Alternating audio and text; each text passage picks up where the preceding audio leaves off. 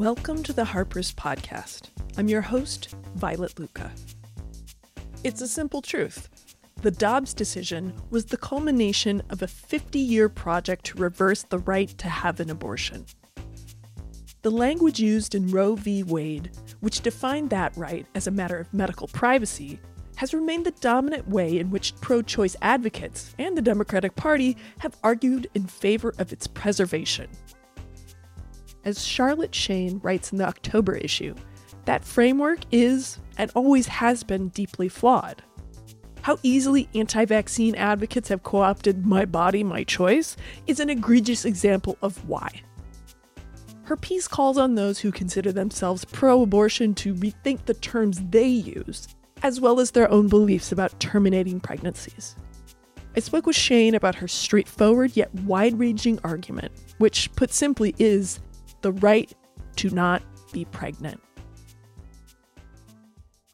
I really like this piece a lot, and I wish I could be perhaps more of a devil's advocate sort of person about this issue, but I really can't. And your piece is called "The Right Not to Be Pregnant." And it refutes a lot of underlying assumptions about who gets abortions and why. Could you discuss what you mean when you say the right not to be pregnant? So the right to not be pregnant was something that came out of me actually during another podcast, during the Death Panel podcast, because I was getting incensed and I just kind of started shouting, "People have the right to not be pregnant."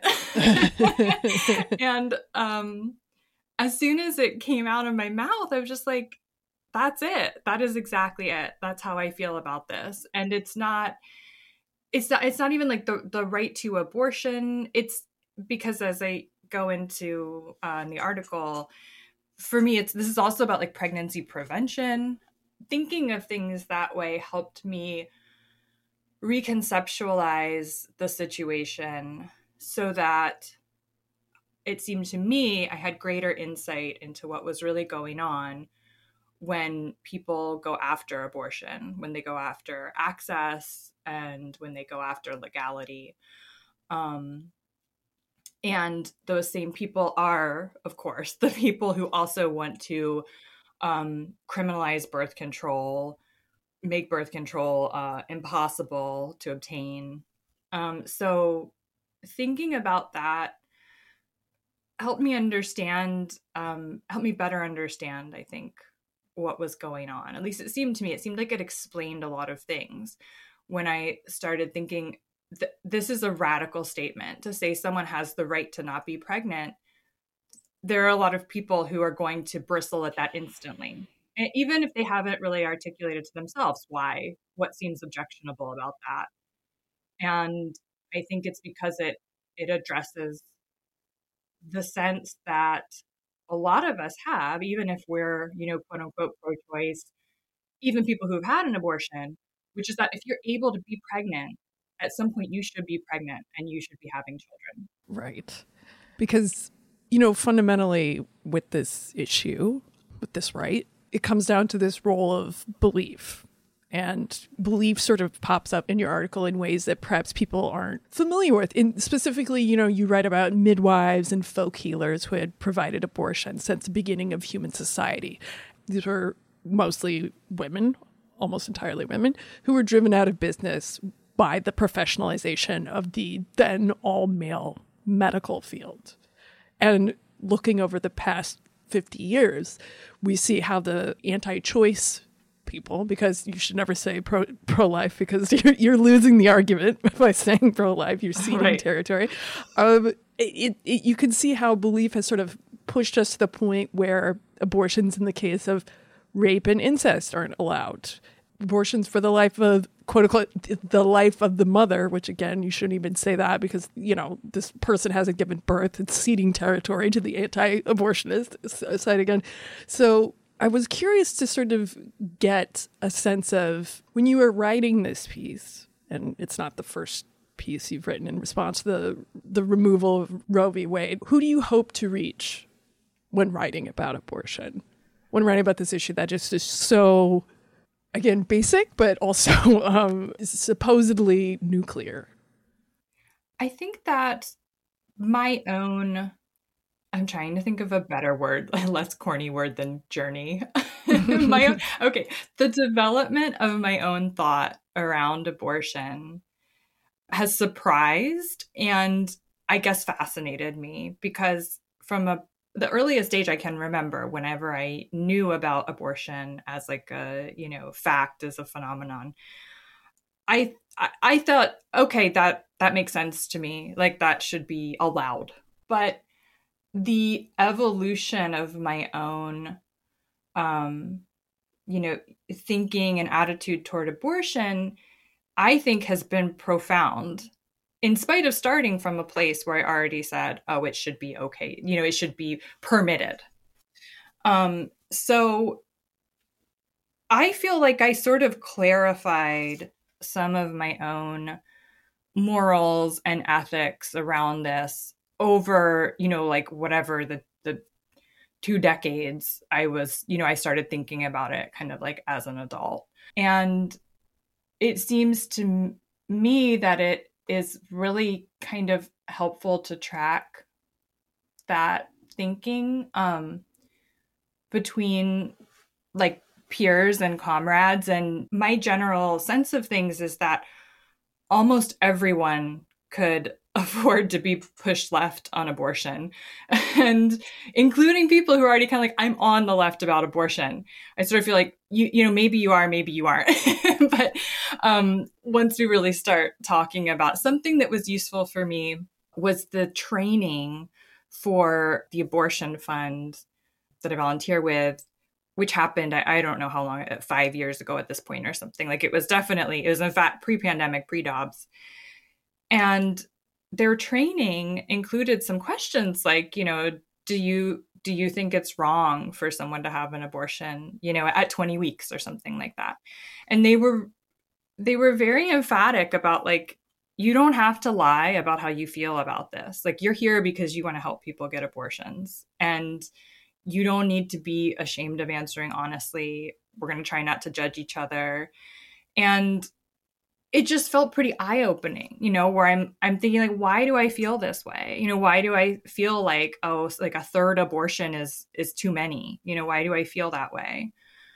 And for me, I'm like, well, it involves unlearning these misogynist, natalist, respectability sort of politics, like why is someone's legitimacy in wanting an abortion, why does that become diminished over time if they want more than one, if they need more than one?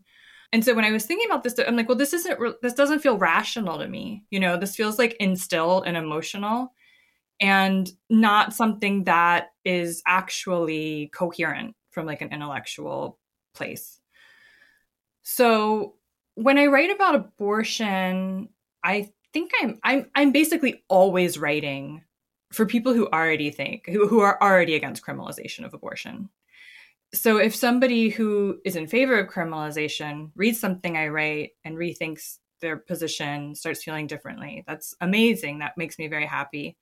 But they are not my audience. I'm writing to people who I think can do some degree of damage by kind of bringing these, I would say, like misconceptions into like a pro-abortion space. And I think that's true. What you're describing is true of a lot of issues where, because so many of the terms of this argument have been defined by anti-abortionists and those little assumptions and sort of internalized by the Democratic Party, by a lot of different organizations, even in people. And we need to really challenge that. And I think in your piece, you note that activists have been stuck working within the very limited and cautious framework of the Democratic Party, specifically this notion of the right to privacy, and also that they're infrequent and rare, and it's not it's not this, it's not what you think. But do you feel like this reflects a larger problem with the party itself, like that there is this hesitancy to really engage with the weaknesses in the Democratic Party's platform? And again, to a certain degree, your experience with the hotline has reflected that. Yeah, I don't know if I should speak freely about how I feel about Democrats, but well, no, it's fine. This is Harper's. This is a safe space. We're always pushing. I have no respect for the Democrats. I really think they're like a center right party. Especially now because they completely fucked up the response. Yeah, really, because it's one thing to know on some level that they don't do anything and that they're kind of center right, but then to see it happen with something so fundamental and then the response just being like, oh yeah, we thought this was settled, but I guess it's not. Sorry. And keep voting. Yeah, I was not surprised. I think anyone involved in reproductive rights, reproductive access was not surprised by the leaked draft, was not surprised by the final opinion, was not surprised by Democrats, like inaction and complicity. But one of the things that really like chilled me to the bone was to be confronted with how the extent to which they will use these life-altering, sometimes life-ending issues for fundraising. Yeah. And I think it was 24, 48 hours after the opinion was officially released, that I saw some, report about how much money Democrats had raised, like the Democratic Party had raised. And it just, that was almost as despair-inducing for me as like the actual opinion, because I just thought it's knowing that there are so many people who feel passionately about this and are willing to sacrifice, willing to contribute, and that they think that that is the place to do it. It just upsets me. I don't want to be a Pollyanna about it. I feel like I always have to apologize for this sentiment. I think people are by and large good. I think people are good. Mm-hmm. I think they don't want to hurt other people. I think the kind of like sadistic, fascist personality type is a minority. Maybe the cowardice, is a majority. But I just think people are good. So when the Democrats are kind of like, we are the opposition, we are what's going to help this get done. And they aren't, mm-hmm. and they won't. Mm-hmm. But that's where people are putting their energy and attention. It's such an incredible impediment, to actually achieving something. And that makes me very sad. And I think that was very much on display in the interim too, between, once the draft opinion was leaked, right? It was like, you could have been preparing. First of all, you should have been preparing for decades, because this was very clearly the end game. Yeah. It's a 50-year project. It's inexcusable. It's like, This is not just negligence. This was a choice. It was a choice to sacrifice abortion, which was already barely a right, so yeah, I'm just gonna stutter. No, it's because it is crazy. That it was allowed to get to this point is, as you say, totally galling. And to people who were paying attention, who weren't just sort of using this issue to fundraise, you could see that in so many states there was one clinic, and that the sort of things that you had to do in order to obtain an abortion were outrageous. There were as many roadblocks as possible to legally use this right. And I think I really appreciate that you go through how stupid the argument of right to privacy was. And it is so easily co-opted by people, anti-vax people. And the idea that you share the statistics that nearly half the world's pregnancies are unplanned. We live in that world, right? And when your right to not be pregnant is hanging on this idea of like, this is a privacy issue. It's so flimsy and like it's galling, and it's very clear who is being left out and who is not being protected by that choice. And the idea that the supposed opposition party is fine with leaving those people out, but pretending to represent them it's a tough pill to swallow. Yeah, the centering of doctors in that, concept too is a good indication that it's a very unserious commitment to the actual right in question, which is the right to bodily autonomy.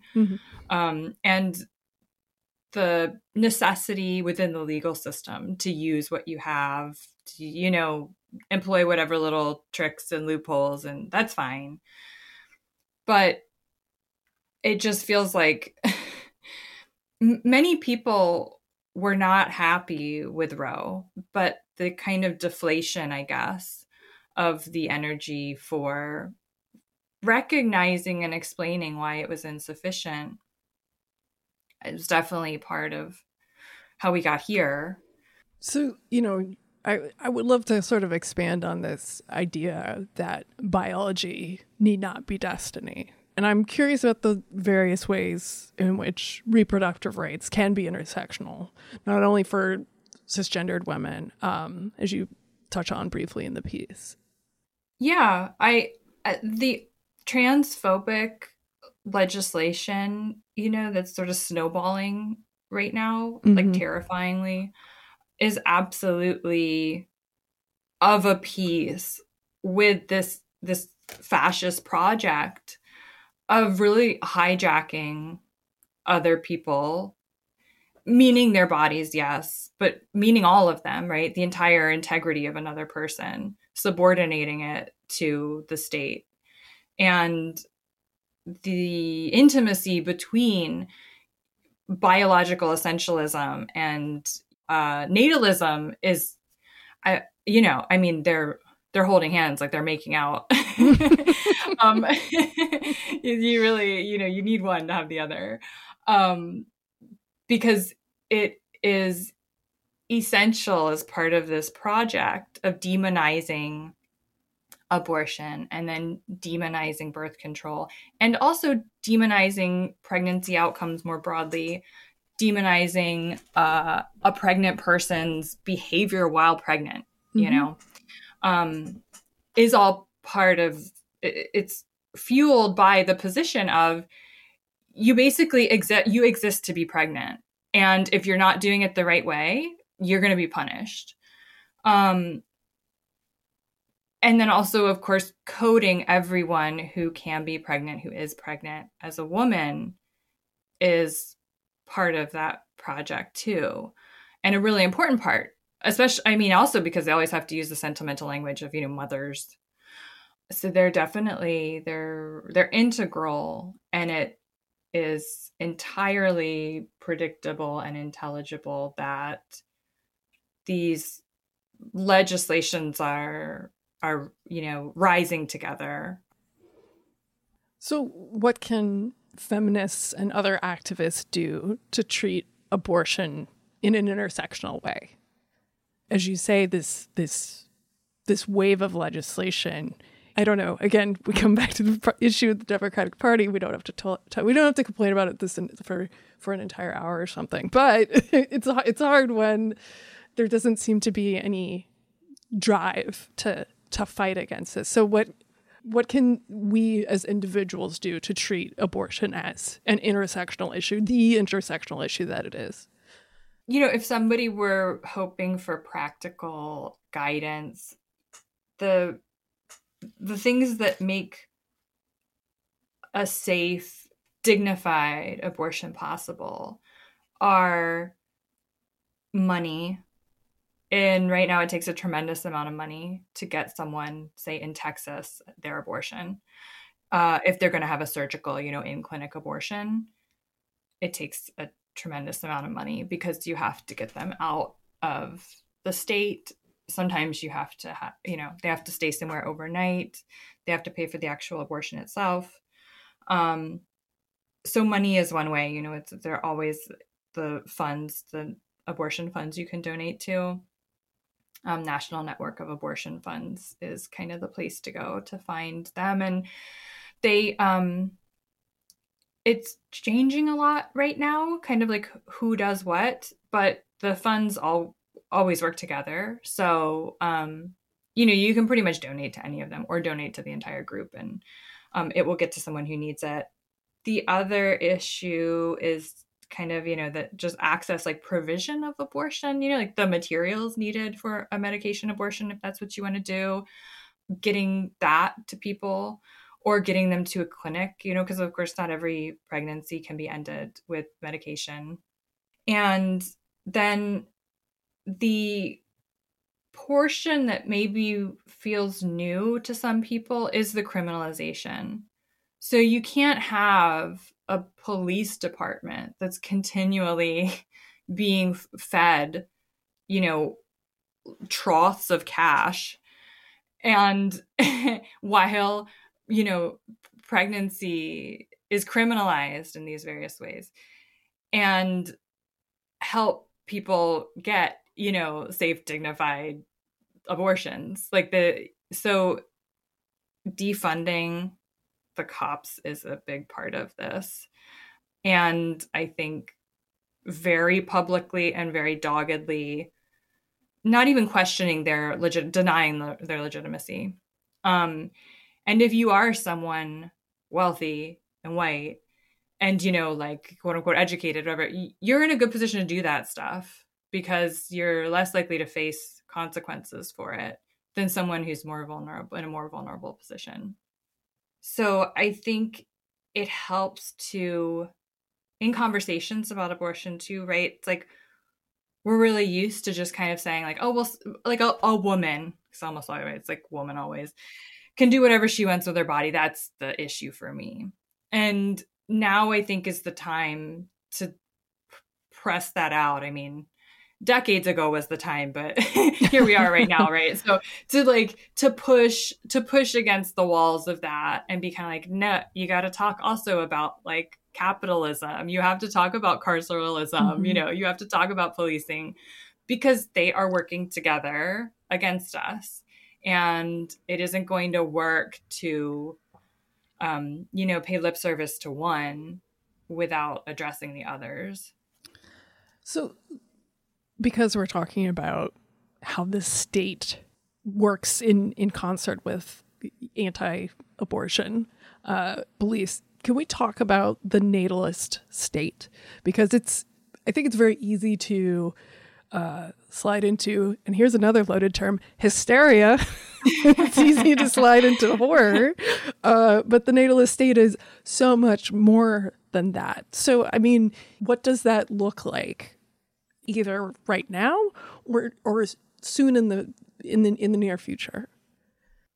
Yeah. So at the risk of being repetitive, a lot of this was already in place pre-Dobbs, which is a system of criminalizing pregnant people's behavior while they're pregnant in ways that their behavior would not be criminalized if they weren't pregnant.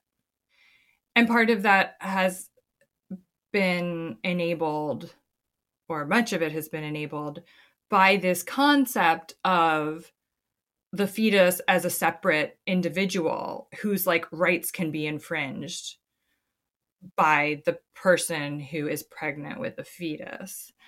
So the natalist state is the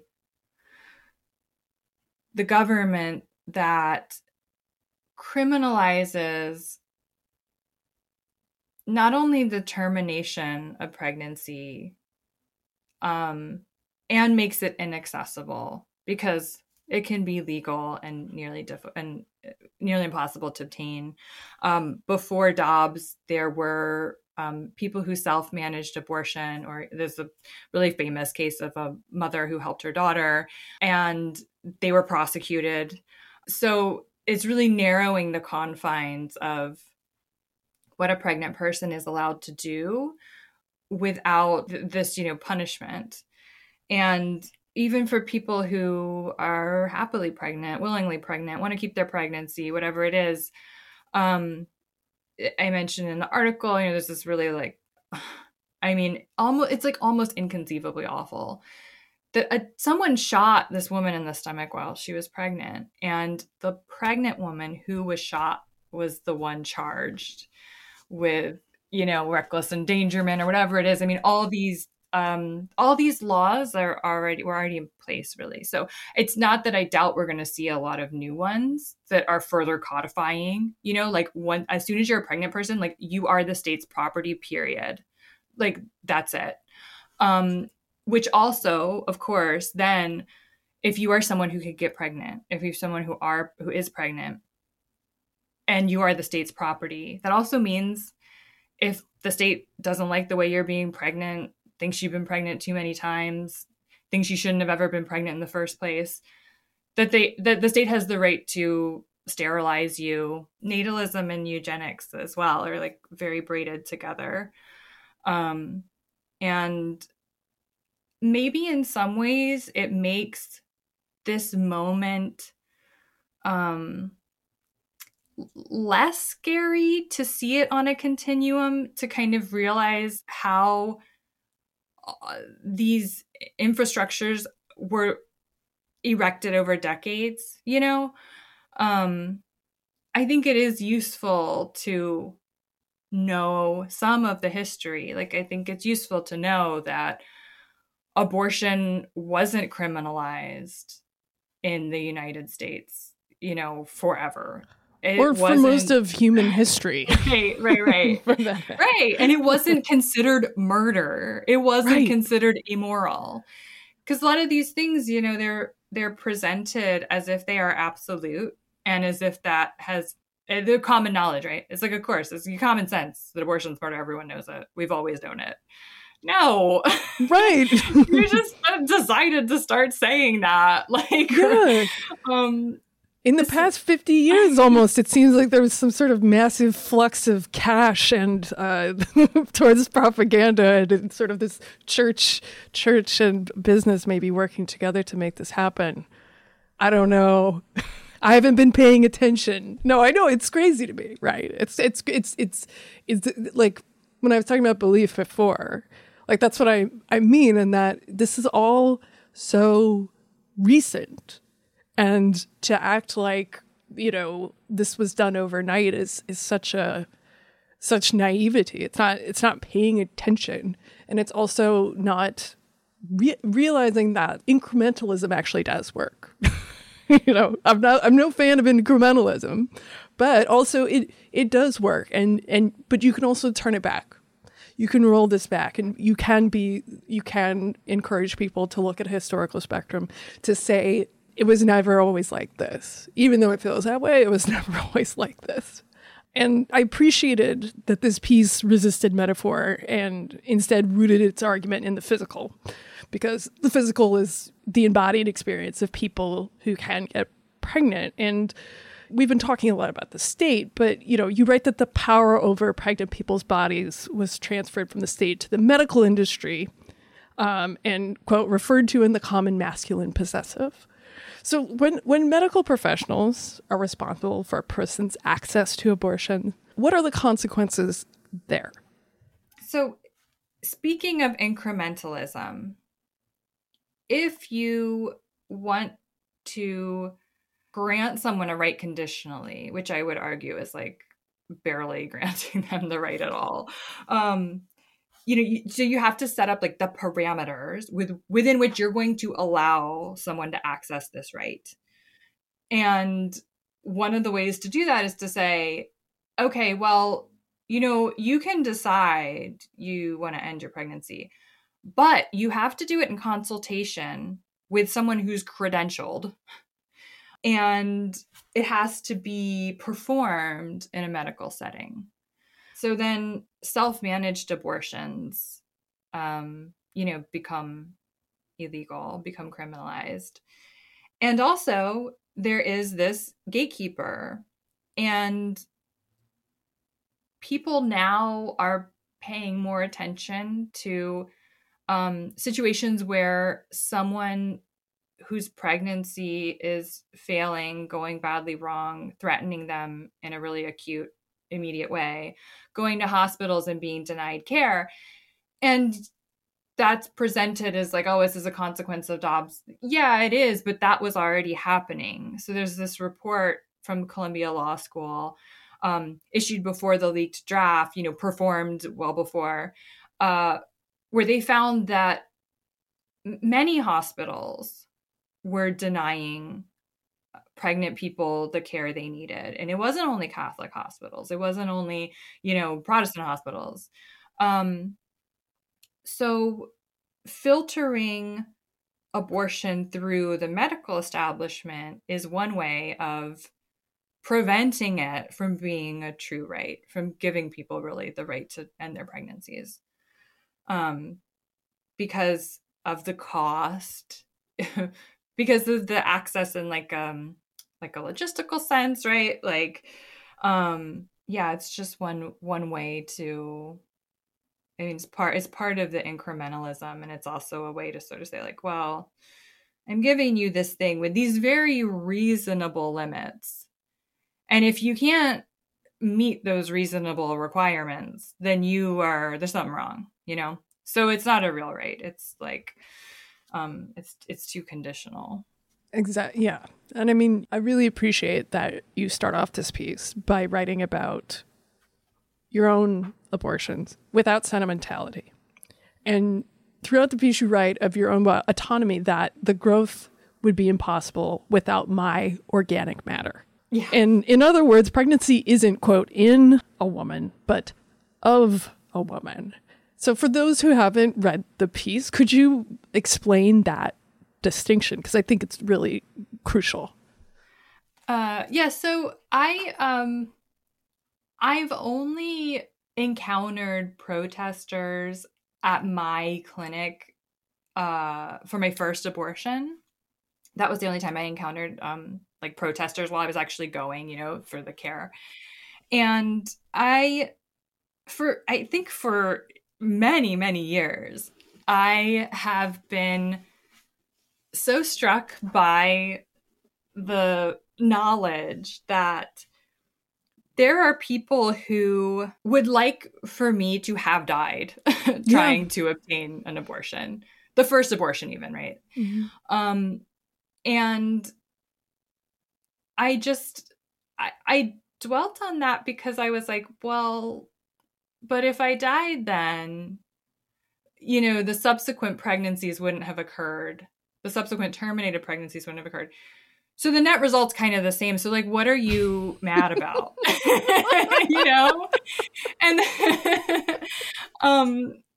that's something I do think about a lot, where I'm just kind of like, it's not even emotional for me really, to know that. I'm just like, oh, this isn't really about what you're saying it's about, which we all know, right? But it's good to, I think, really have those crystallizing moments where you're like, this isn't about protecting the life of some baby, right? Because how does it help the baby if I die trying to get the abortion? It's like, because I think because there is, again, because of like this Koch funded campaign, there is all this, the belief is that, the right of the unborn, because the unborn is this perfect soul that has not yet sinned, that has its whole life ahead of it to potentially be good or commit sin. And because I think you were right to say most people are optimists, are fundamentally good, that anti-abortionists believe that this unborn, this hypothetical person, the unborn, could, they haven't done anything wrong.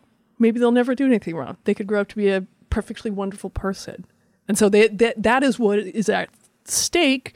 But also I don't know if I agree, but I don't think I agree with that, Yeah, I mean, it's because it's asking a lot. You're taking a lot on faith, and obviously this is all about belief and faith. Right, totally. And it's the perfect sort of like sentimental position, Of course, what about the children is always what fascists use to advance their agenda. Yes. Right? And Helen Lovejoy in The Simpsons. Right. Somebody please think of the children. But it's real. But it's real. Yeah.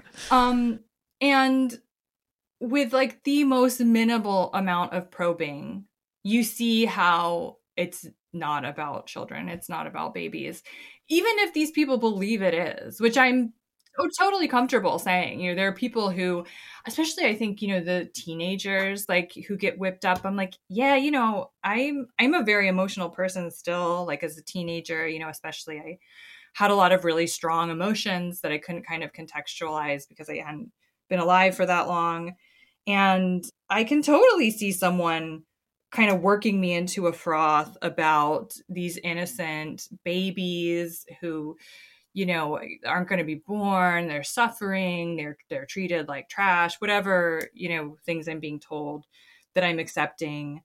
So for me, I'm just like, perhaps like being too literal minded, given that none of this is actually, even if it's deeply felt on their part, it's not sincere. Like in the real way, like there's no integrity behind this sentiment. But that I'm just like, how is it gonna escape my body without me? That's the thing. You know what I mean? Where I'm like, how are you think, like, I know you think the fetus is like a separate entity. Even before it's a fetus, you think it's a separate entity. While it's a zygote, while it's an embryo, you think it's a separate entity. And I don't understand how you think that works. Like if I have kind of, I don't know, sinned against this baby who's been trying to get out of me by not allowing it to come out of me. Does that, so that soul is gone forever, or does it come back? Or like, I mean, it's none of this is important really, like in an objective sense. But I was just like, when somebody's response to the exercising of the right to not be pregnant is that the person who was pregnant should be killed, which in the piece, I mentioned this New York Times report where they found this guy who's like, oh yeah, the penalty should be the death. It should be the death penalty. A lot of people believe that. Yeah. It is not the fringe opinion you might hope. Mm-mm. That clearly it's not even about like the absolute or objective valuing of life, right? Like that's kind of like the perpetual gotcha for anti-abortionists, which would be like, well, that's not very pro-life of you, right. It's like no. But it's the clarity of their desire to punish someone who stepped out of line, which is so clearly what it is, Yeah. And I thought about that a lot, and it helped me just kind of jump over the fence of that sentimental, like it's a life, whatever, where I'm like, no, like that's not actually what you think. Like you think the crime here was me rejecting a biological capacity that I was born with.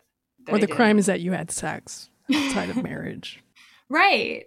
I mean, it's like kind of the Russian doll nature of actually trying to argue with people who are anti-abortion. To me, it's just like you reveal there's like no bottom, because their position is it always gets diverted back to like, well, the pregnant person is wrong.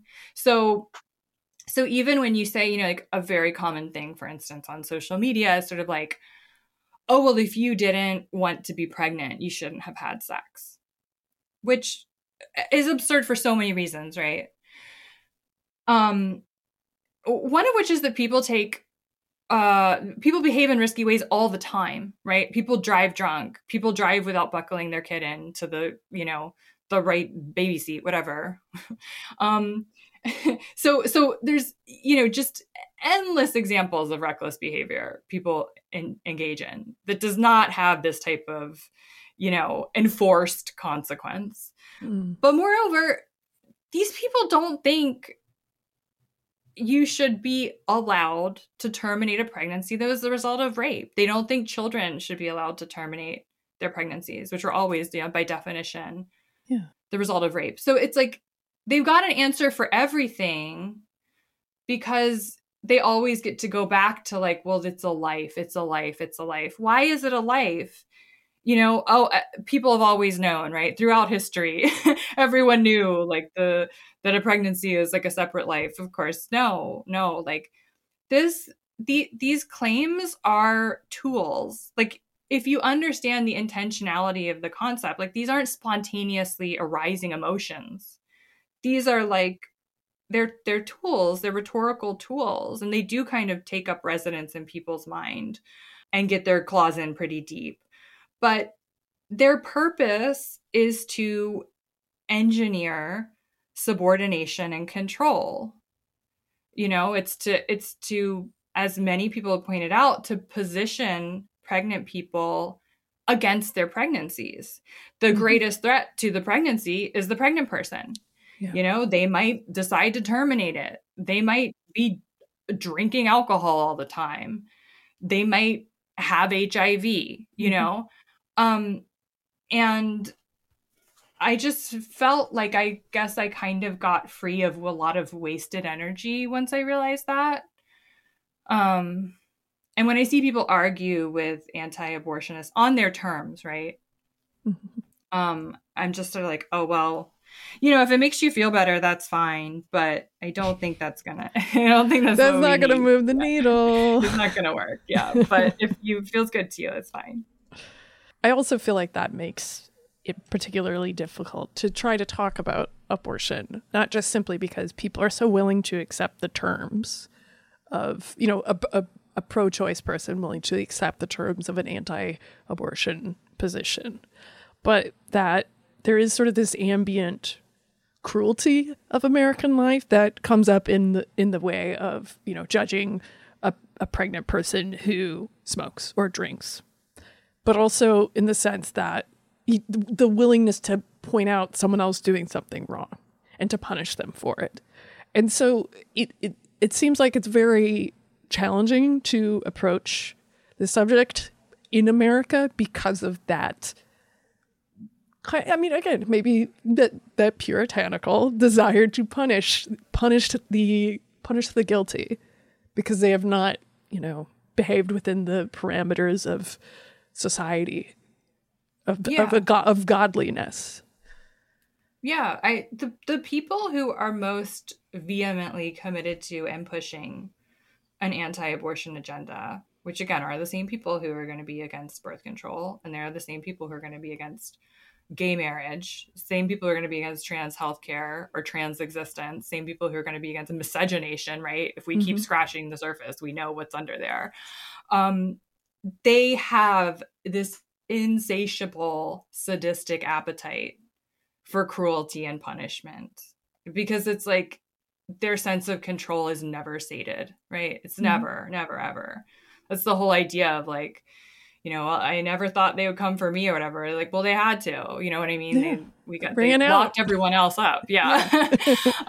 It's like, I really think that, like, I guess I always worry this is like a little too abstracted, or I don't know, something about it feels kind of dated, like the psychological analysis. But I'm like, it comes from this, like, in my opinion, something underlying it, maybe not the thing, but something underlying it is this like terror of the reality of being alive, which is that like you're not in control, and the offense of other people existing, the affront of another person existing. And you're never going to harness like that terror. You're just going to keep, if you keep feeding it.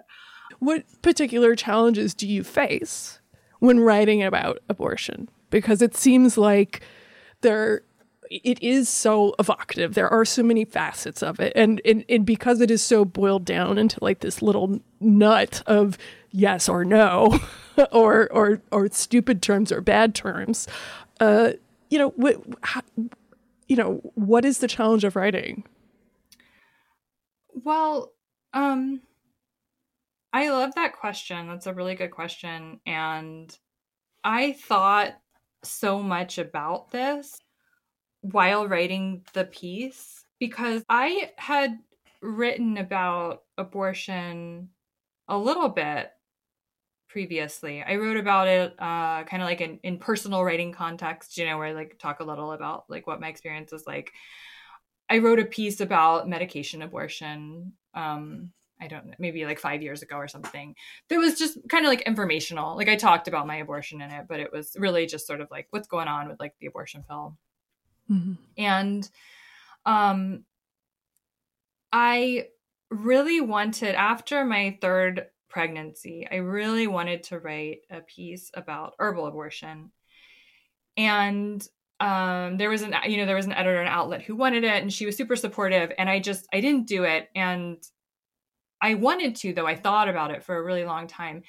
And what I was realizing, I think, was that I was like, you know what? I don't want to read about abortion, honestly. Like when I see something that's about abortion, I just feel like, oh, I don't want to read it. And it's even when it was someone who I knew, I was like even someone I knew personally, right? So like, I know they have good ideas. I know we're on this, we're like on the same page, because so much of the writing about abortion, it seemed to me like, okay, well, you either get like very clinical, academic, kind of like rigorously stripped of emotion, recounting of like the legal issues around abortion, right? Or like, here's the legal legacy of Roe v. Wade.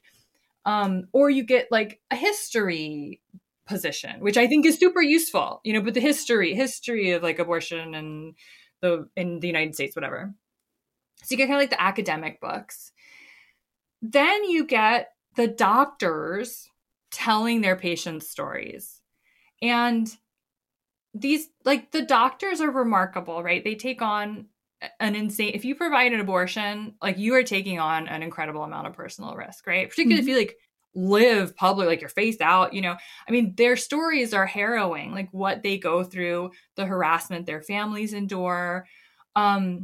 So I don't mean this disrespectfully to them, but the stories they choose to share are very familiar stories. They're stories of the incest victim. They're stories of the domestic violence victim. And to me, they felt like a continuation of this attitude that abortion needs to be directed into the medical establishment. Like that is what filters it all.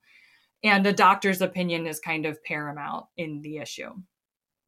So the other type of abortion writing that I actually feel is kind of like rarer would be the personal recitation, like storytelling around abortion. And I just felt like it was really hard for people to share their stories without it feeling really abject.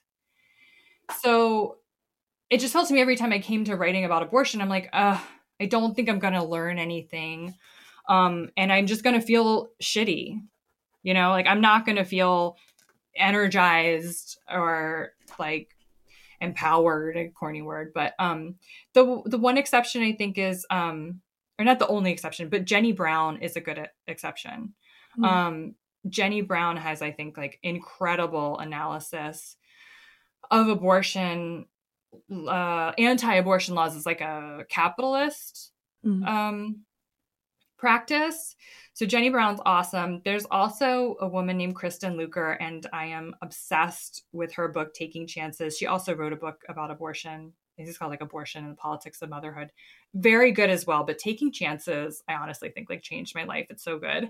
And so it existed, but I just felt like, okay, I don't want people to be enervated by my writing, I don't want to take a tone that makes it seem like I'm some kind of like abstracted, I'm like writing this looking down at everyone else, like I'm living outside of this world.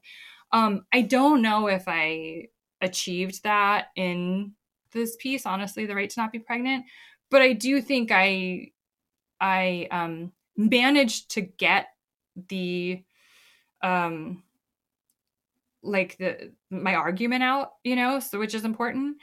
And I think maybe for like the type of people who are going to read it, it's has the right degree of authority, because it's really tricky to like write with authority and not sound like you're not to assume kind of like the institutional writing tone, you know, where you do seem like the reason I'm an authority is because I am entirely objective. Like I've assimilated all the information and I'm coming to you with the, you know. Or conversely, I've experienced this and therefore you should only listen to people who have personally experienced this, which is, again, it's valuable. It's a very valuable perspective, but also it can be, you know, if you take it too far, it can become a problem. Yeah. But also, you know, the idea of the confessional is I don't know. Sorry. No, continue.